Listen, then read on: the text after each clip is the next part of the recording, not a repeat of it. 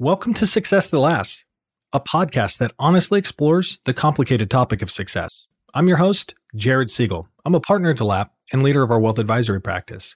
During each episode, we're going to talk to a business owner, entrepreneur, real estate investor, or industry thought leader about their own experiences, insights, and observations as it pertains to life, business, finances, and ultimately fulfillment. Candidly, it can be lonely at the top. Our desire is to use this podcast to connect you with the ideas and resources so you can be better equipped to make more predictable, profitable, and rewarding decisions as you juggle the competing priorities of life, business, and money. Keep in mind, this is a podcast. It's not meant to be a replacement for your CPA or financial advisor, so be sure to check with the appropriate professionals before implementing any of the ideas.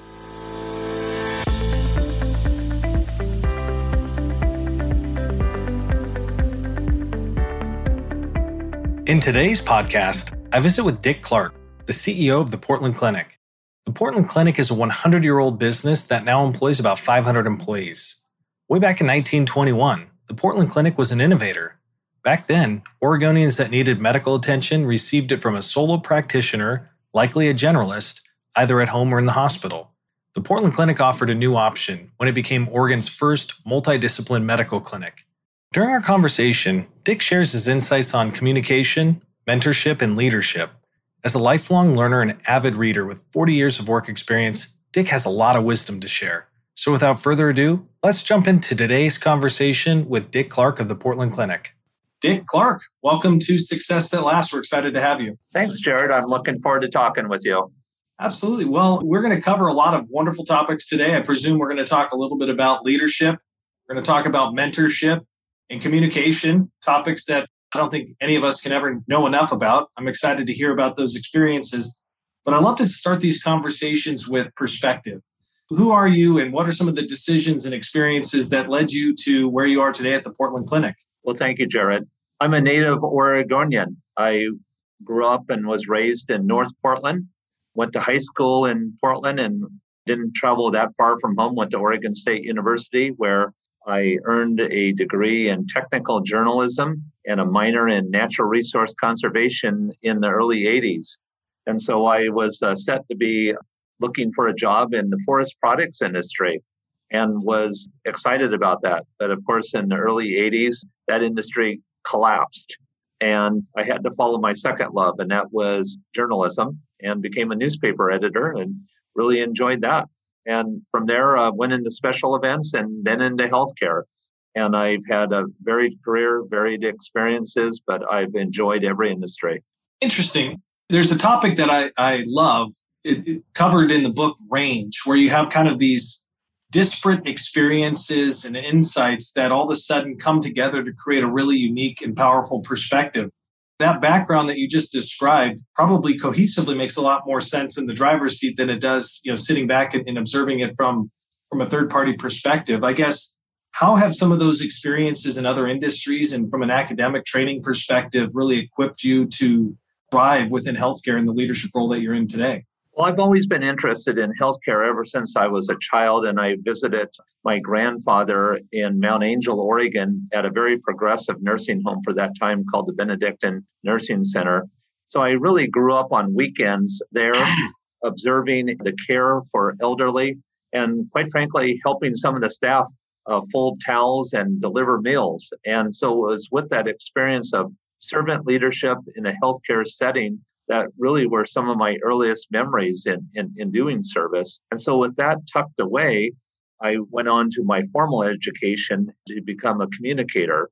And I think communication is a key to a successful career. Once again, I'm a lifelong Portlander, and I really love this city. And I wanted to take the experiences of service, of communication, and apply them. And so after the career in newspapers in the late 80s, I was looking at the want ads one morning on a Sunday morning, and I saw that the Portland Rose Festival was looking for a PR director. I grew up with the Rose Festival as well. And I thought, wow, I didn't even know they had a professional staff, which they did. And so I joined that team, and about 5 years later, served as the executive director for 10 years. So I had a total career of 15 years with the Rose Festival.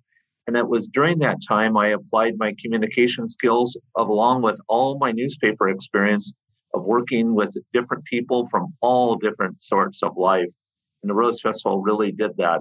And organizationally, there are 5,000 volunteers. So it was a task that needed to be done every June. So deadlines, once again, like newspapers. And the last but not least, as I wanted to move into healthcare, I took my experience from my childhood at the nursing home. I took my concept of organization and communication and packaged it all together, went to work at Providence Health and Services. And so I really feel like you said, everything is all interconnected, it's integrated, and you just try to knit that together to advance yourself for the benefit of your family as well as the community. I agree with you more how important communication is, but it does seem to be at times something that everyone generally takes for granted. I've never heard about a company that does too good of a job communicating or somebody that was too effective at communicating. But from a technical perspective, there aren't a lot of people that really study it, pursue it, and intentionally refine and get better at it. I guess, what would be some observations that you have about communications, that insights that you have that maybe others don't have, or what don't I know about effective communication that I should?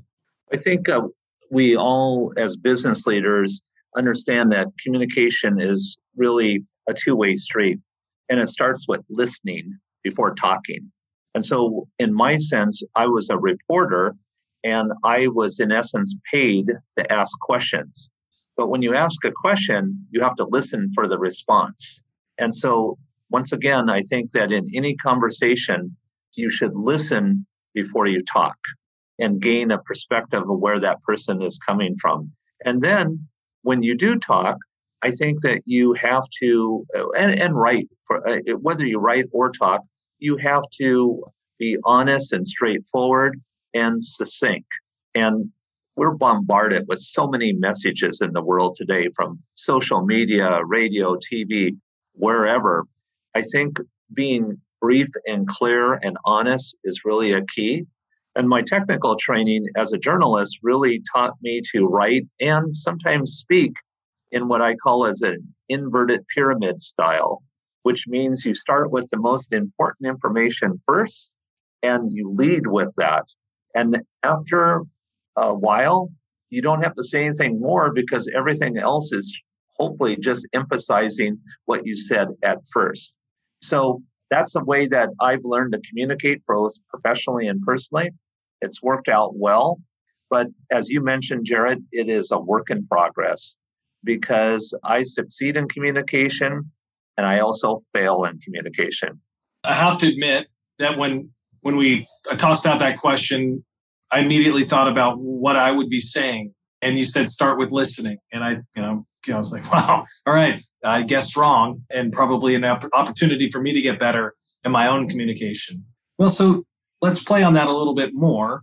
As the CEO and the leader of the Portland Clinic, there's a bunch of different stakeholders that you're in relationship with: patients, employees, the partners or medical providers, insurance providers, and probably some others that I'm overlooking. What does listening look like across those different audiences? And I guess, how do you sometimes navigate the inevitable competing interests when you've got different groups that have different interests and you're trying to create alignment across a particular topic or a particular decision? I think there are a few things there, and you have to be nimble, obviously, because you're moving from topic to topic, maybe every 5 minutes, maybe every half an hour. And so practicing an ability to compartmentalize so that when you're listening or talking about a topic, you're not necessarily in the back of your mind thinking about the last conversation you had and trying to resolve that problem. So I'm a big believer that you have to be present in a conversation. You have to be an active listener and communicator. And if you have a serious issue, which is also on your desk, if you can, put that in a jar and put it on the shelf while you're listening or talking about the current subject. And if you can't do that, you should break off the communication that you're in and go back to that topic if it's swamping you so much. And so once again, being nimble, compartmentalizing. And then I think a lot of it, communication comes down to nonverbal communication, certainly, where if you're in the room with someone or on Zoom and you can see hand gestures, facial expressions, whether they be smiles or frowns, eye contact. I'm a big believer in eye contact, where ideally the person is looking you in the eye because you can kind of really see if they're speaking the truth or if they're trying to rationalize something. And that's really important because I think communication, once again, has to be honest to be effective. So if you can pick out, some things that a person's saying or not saying, their mood, their tone of their voice, all of these things are, I'll say, skills that make for a more effective communicator. And then I would say also that you have to know your audience. A lot of my communication is to larger groups where I have to say, what's the greater good want? What's the mass of people want as opposed to that specific person?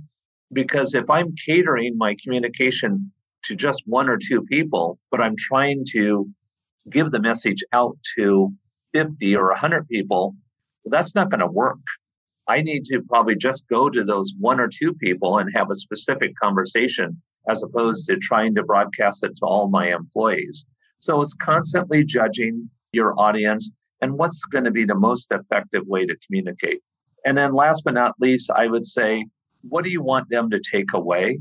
So at the conclusion of a conversation, it's probably good to summarize whatever you led with and what you would ask them. Maybe there is an ask, what you would like them to communicate with others.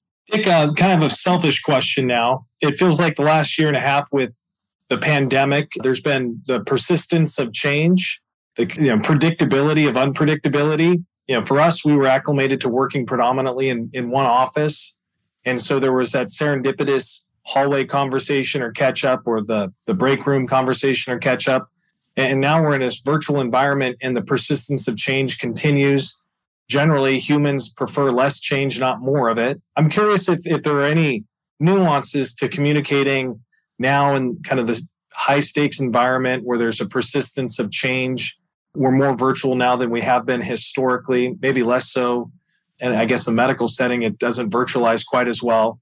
But any nuances you think to the communicating in that sort of an environment versus a traditional one, or is it same as it always is?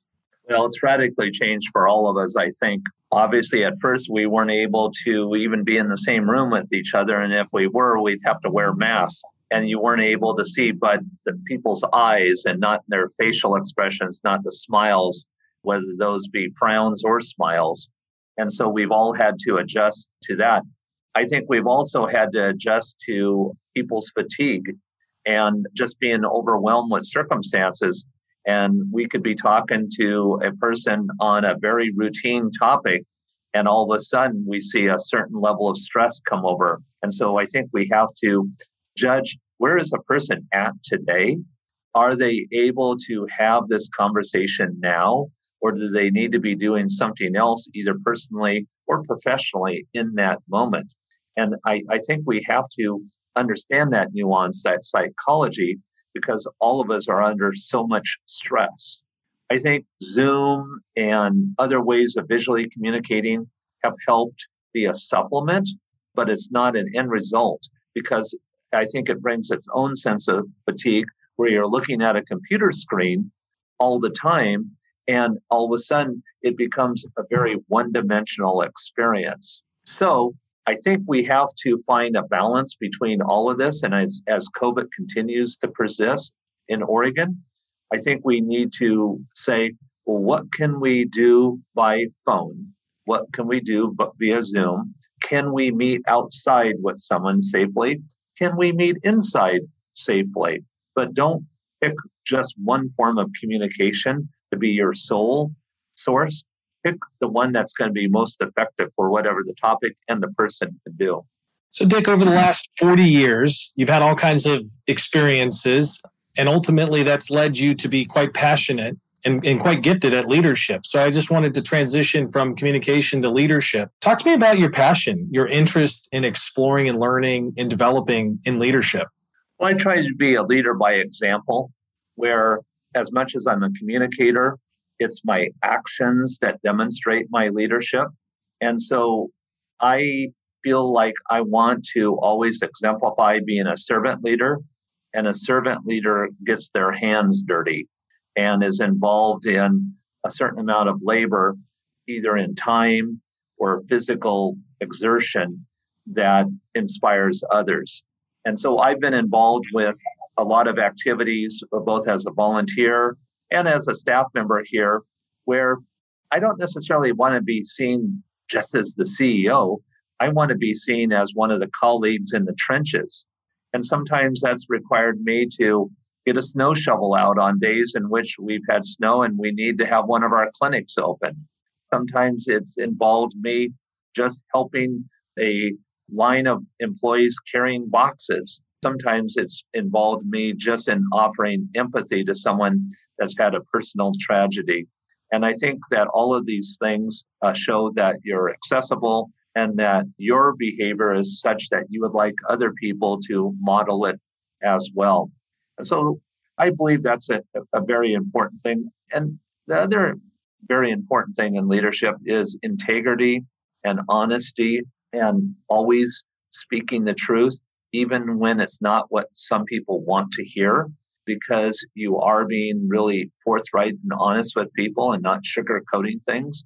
Certainly you need to be appropriate in how you deliver any type of news, but it is just trying to be real with people, because I think people appreciate that as opposed to the sense that you're hiding something from them. And if you go to the bookstore, you type in leadership into Amazon, you're overwhelmed with thousands and thousands of titles. There's a lot of opinions when it comes to leadership, a lot of classes and seminars that you could attend. I'm curious if you've encountered ideas or consistently encounter ideas about leadership that you think is actually bad advice. Do you have any ideas that you've encountered, recommendations that you've heard that you think are off the mark? Yes, I have. I've read a lot of leadership books. I almost exclusively read nonfiction, and most of the nonfiction I read are biographies on presidents as well as business leaders that I admire. But obviously, there are some folks that I would say, if they're honest with themselves and with you, they're admitting their mistakes. And so there are some folks that really want to know every detail of how their business operates because they want to make it high performing. And I would say that that's impossible to really be so knowledgeable about your company that you know exactly how to do every job and that you can replace anyone by yourself. Because first of all, you're going to exhaust yourself. It's not sustainable. You're going to be a micromanager.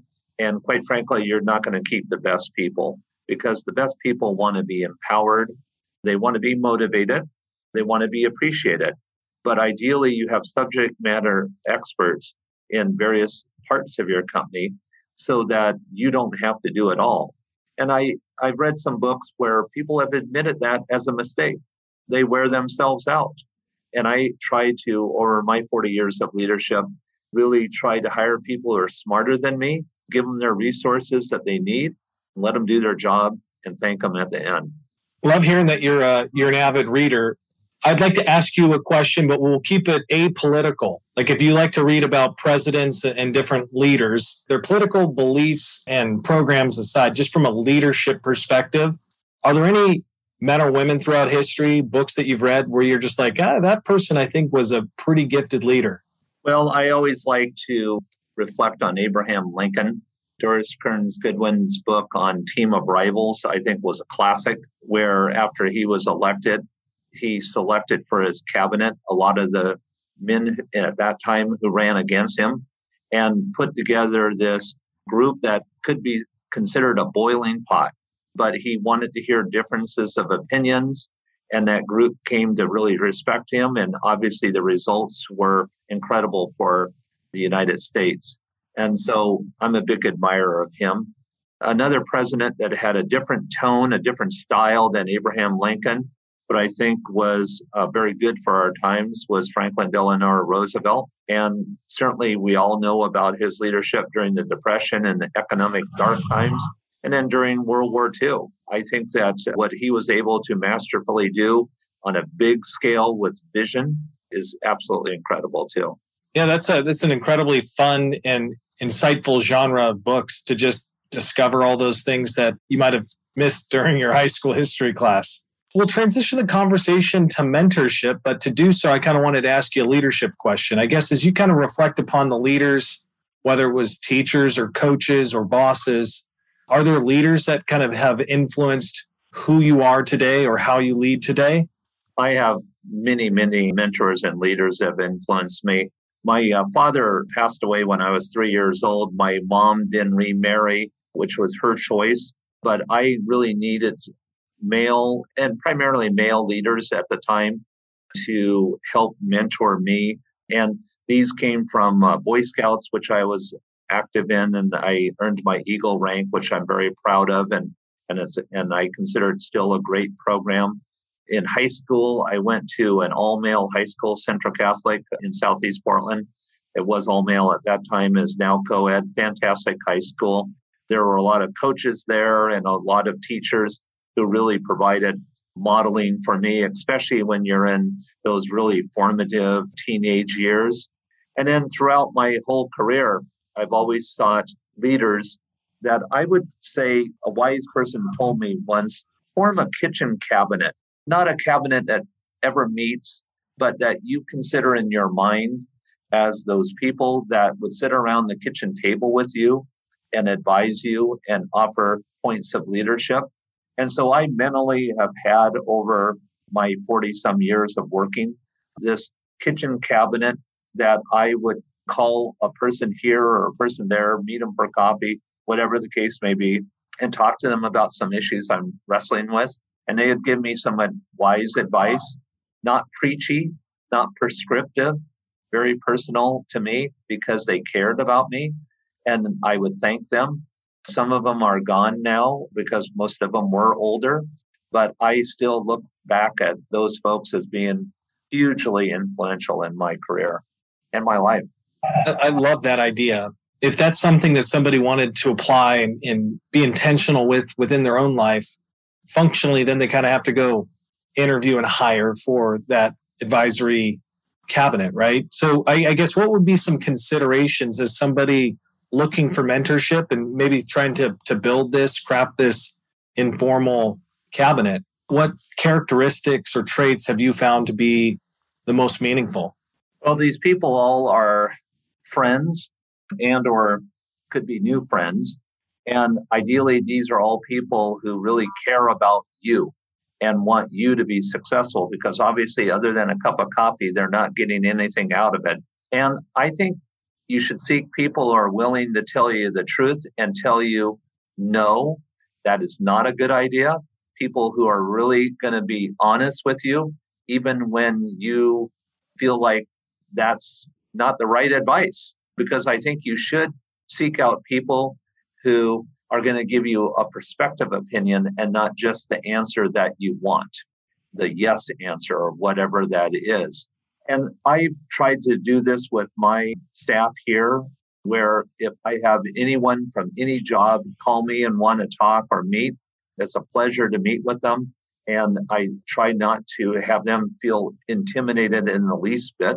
And I think being a mentor for especially people that are younger than you, but your contemporaries as well, is highly fulfilling and highly engaging and something that you can really say is part of your legacy in the world.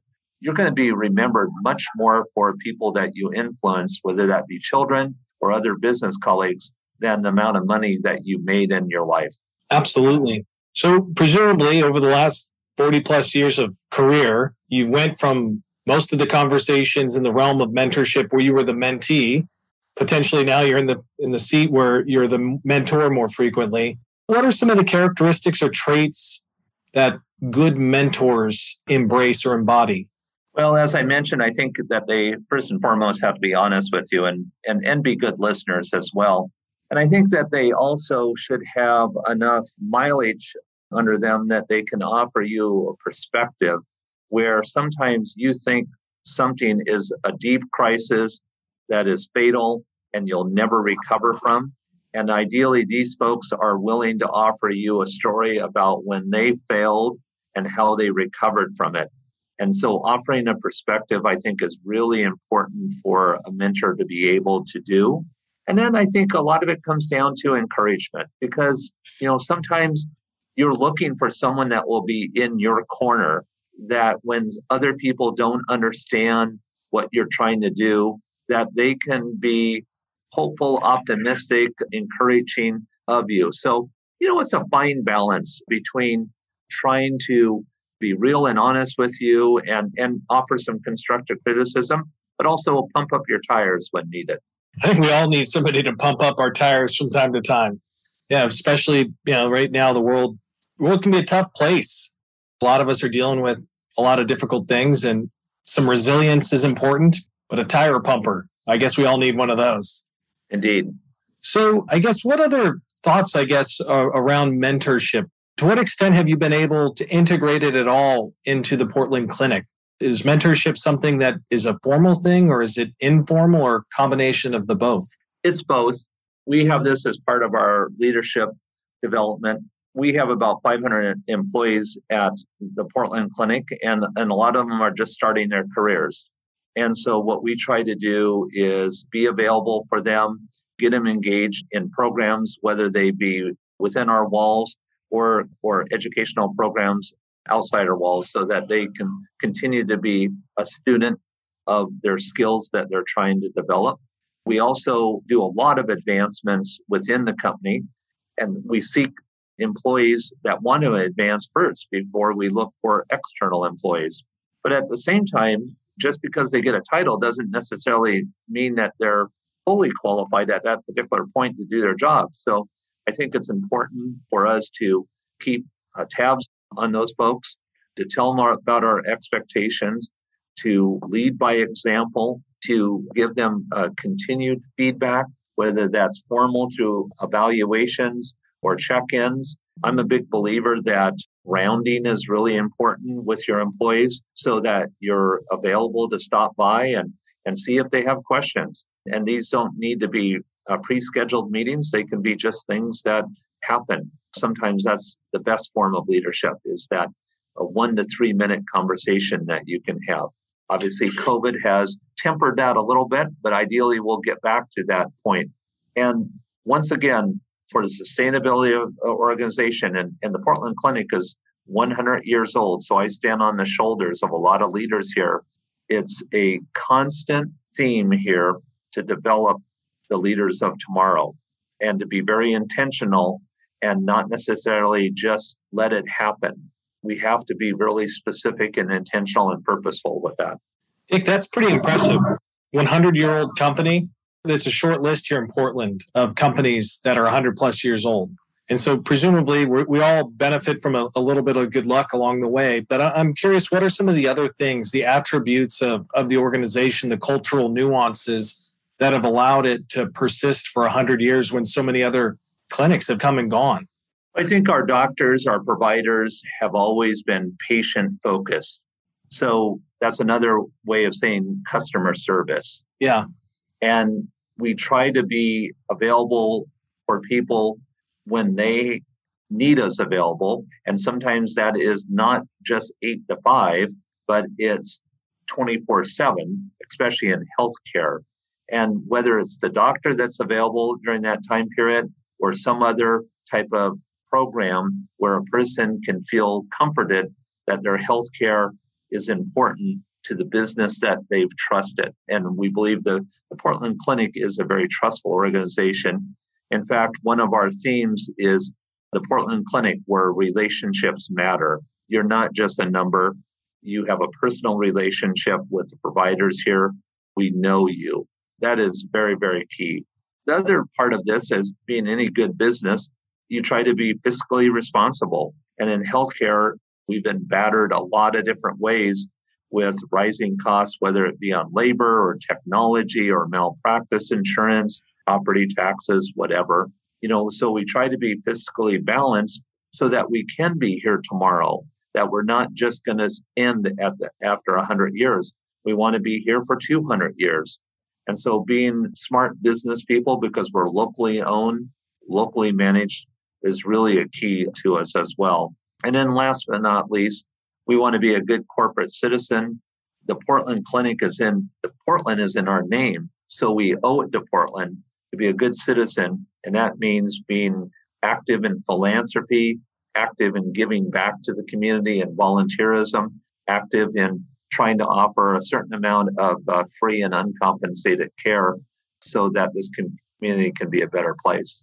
I would be curious from your perspective, to kind of look under the hood, metaphorically, to the healthcare industry, hear how the sausage is made. But I'm curious how technology and industry trends are changing. What will be some of the bigger changes that the Portland Clinic might need to embrace and integrate over the next 3 to 5 years? Well, certainly because of the emergency of COVID, we have embraced telehealth, which before COVID, we just had done a small smattering of. But because of COVID, about 65% of our business in April of 2020 depended on telehealth. And that was for safety. It was because people were fearful of coming anywhere around other people. And so telehealth became a platform for us to be able to keep in contact with our patients and offer at least some semblance of normal health care. Now, that has decreased not only with the Portland Clinic, but also other medical providers now in the fall or soon to be the fall of 2021. But it'll always have a piece. And certainly that marries up with people's expectations of being able to get some answers outside the walls of a building, outside the normal 8 to 5 business time. So we have to be really conscious on the balance of how telehealth is delivered. It can't do everything, but it definitely has a role for the future. Kind of linked to that is the immediacy of people that do their own research into their own healthcare, and that's really important. Sometimes it also can be a little bit dangerous because certainly Siri doesn't know everything about health. And so you need to have a balance between what you can research your own and what you can trust a doctor to provide. But I think, once again, it comes down to being able to have a conversation with a doctor or provider. And then also with what's happened with COVID, for you to own your own healthcare and own your own health. So you're not just depending on someone giving you the answers over here, but you apply those. And we've had to apply those in this COVID crisis, where now you want to wear, ideally, a mask. You want to social distance. You want to preserve your own health. You have a responsibility. Some people aren't going to do that for you. Interesting. Well, Dick, the one thing that I can pick up for sure is that you have a joy for your job. There's an engagement, a twinkle in the eye. And so I guess I wanted to end our conversation on just giving you some runway to talk to me about the favorite parts of your job. Like, what about your job flips the switch and gets you fired up in the morning? Every day I have an opportunity to interact with patients. And while I'm not a provider, sometimes my wife says he's not really a doctor. But it's your wife's job to keep you humble. It is. And she does a very good job at it. We've been almost married 40 years, and she's my better half. That's great. But I would say the interaction with patients and being able to help a person navigate healthcare, even the smartest person still under stress doesn't really know how to fully access healthcare. And so each day I have the opportunity to talk to family members, friends, business colleagues that are trying to find a referral for themselves, for a family member. They just got a bad diagnosis and they just want to talk. And so because I've had almost 20 years of experience in healthcare, I do listen well to them and I try to direct them accordingly. Certainly don't give them any medical advice, but I point them in the direction of people that can. I think that's pretty incredible. Like, just think about over the last 100 years, the number of patients that have been positively impacted by the Portland Clinic and its team. So cheers to you, the team, in the last 100 years and to the next 100. Well, thanks, Jared. I appreciate the opportunity to talk to you today. Best of luck to you, and we'll have to rerun it sometime.